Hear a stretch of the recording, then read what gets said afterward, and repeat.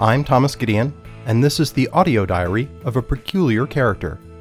In it, I share thoughts about food, drink, beer, travel, music, and life in general in 5-minute segments. You can read more at the companion site of A Peculiar Character at peculiarcharacter.com.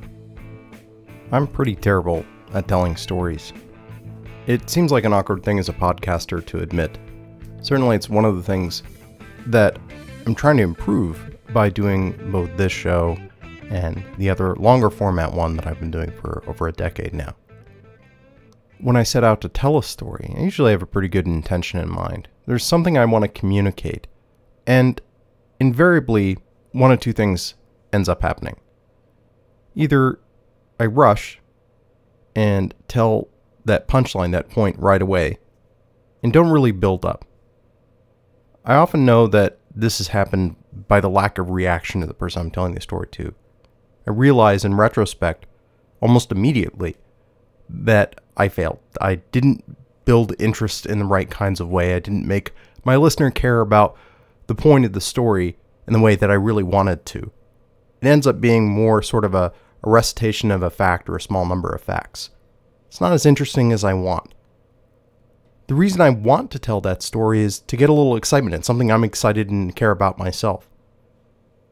The other error that I make, swinging to the other side, I think, is sharing too much detail, bearing the lead, as it were, trying to build up. Along the way, I can tell that this is happening because people's attention starts to drift. They're not patient enough to hear how the story ends up, or they're not clear why I'm telling them this story in the first place. Worse, when I'm drowning in the details like this, sometimes I bring in needless details, or I backtrack. I realize I forgot something that seems important to me, but really ultimately in telling the story isn't as important. It's those moments when I recognize that that's a skill I'm still working on.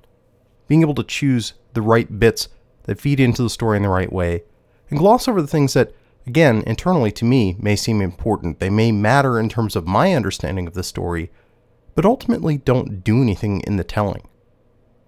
One way I've tried to become a better storyteller is to write out more of what I want to say. That works in terms of a blog or a website. It certainly was working for the older podcast that I've been doing for quite some time. In that success, though, I do feel that at times I get a little constrained, and I struggle with looking back at my memories of the height of my writing practice for that podcast, even when I was in the habit. Now, after having taken a break for over a year, trying to get back into it just seems like an awful lot of effort, when the real point of it is to tell good stories, is to engage the listener. It's not necessarily about the writing itself. The emphasis in my mind is on the storytelling. Doing this podcast for a handful of years now still hasn't helped. I found myself just the other day, we were at a happy hour after work. Granted, telling stories may be that much more challenging after a couple rounds. Still, I saw the same pattern of behavior in my listener that I just described in terms of my story meandering too much or going straight to the point. In the course of the evening, both of those happening, as a matter of fact. The fact that I'm still learning and feel that I'm not very good after all this effort doesn't dissuade me from wanting to become a better storyteller. When I do manage to tell a story well, it's intensely gratifying. I can see the understanding light up in somebody else's eye. If I can make them laugh along the way or think, if I can engender any kind of emotional response, it's just that much more satisfying. To that end, I'm still going to experiment with these weekly 5-minute sessions to try to get a little bit better about sharing an idea in story form based on experiences of the week, recent experiences that come to mind. Probably still going to experiment with writing, but try to streamline things, try to be fair to myself in terms of what it is that I'm trying to do in writing. What story am I trying to tell?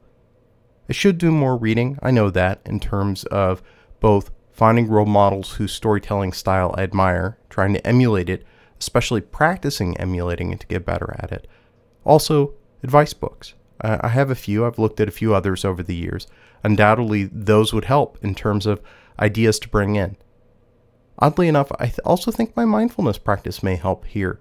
A lot of my struggle, what I described in both rushing through a story too quickly or including too much detail, I think just could be helped by being a bit more aware in the flow of the story, what I'm doing, and actively finding a better balance as I land and bring it to a conclusion.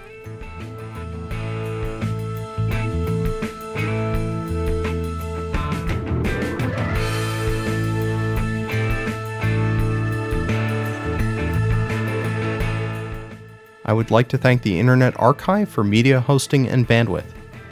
The views expressed on this program are my own, and where applicable, those of my guests, and in no way reflect those of my employer or anyone else. This show is produced from 100% recycled bits. Except where noted, permission to recycle those further is granted under the Creative Commons Attribution Sharealike 3.0 United States license. That means you're free to change this show as much as you like, as long as you don't alter credits and you share your changes under the same license. Theme music is Slow Burn by Kevin MacLeod at Incompetech.com, licensed under Creative Commons by Attribution 3.0.